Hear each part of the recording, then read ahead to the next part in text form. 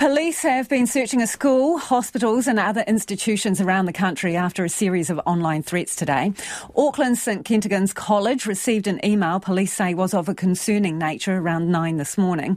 The school was advised by police to shut down immediately. Students sitting exams had to be moved and will be able to apply for a derived grade. Police also attended several hospitals after threats there too. Police say they are confident the emails are from the same source and cybercrime unit staff are working to identify the origin.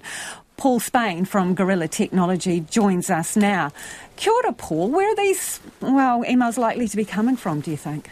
Kia ora, Lisa.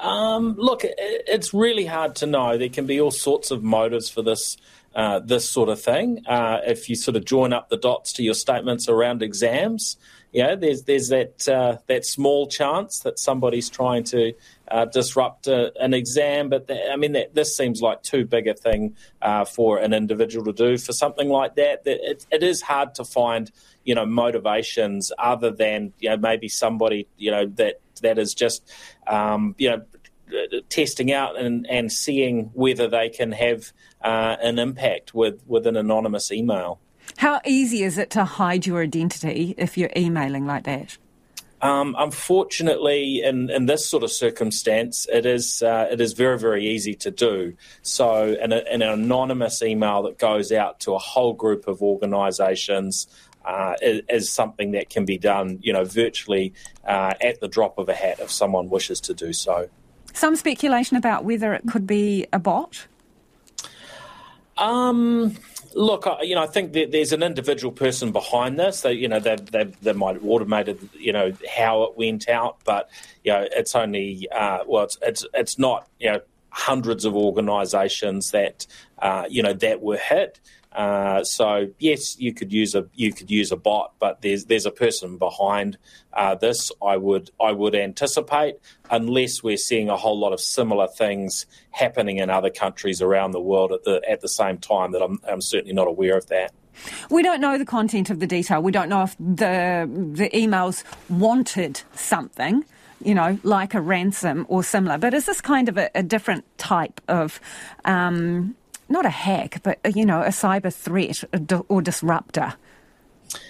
Look, I would say in many ways it's similar to the bomb sort of scares that have been around for decades, where, somebody, picks up a phone and a handset in a phone booth or something and calls in a threat and disappears before anybody can find them. It maybe falls into that sort of category. But if it has been done in a manner that is not able to be tracked by the police cybercrime unit, then, of course, we're all largely left in the dark as to, what the motivation is for it and who's done it. But there is always the potential that the cybercrime unit managed to track them back and that they haven't fully covered their tracks. And obviously it takes a lot of resource. Police out today searching some of these places, including hospitals, to make sure that there is nothing to be concerned about. But I assume these have to be taken seriously. Well, this is the role of those in these organisations and the police, and generally to start with, these things do have to be taken seriously.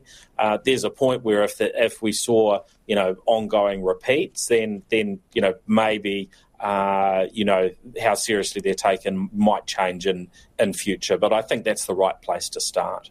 Appreciate your time, Paul. That is Paul Spain from Guerrilla Technology there.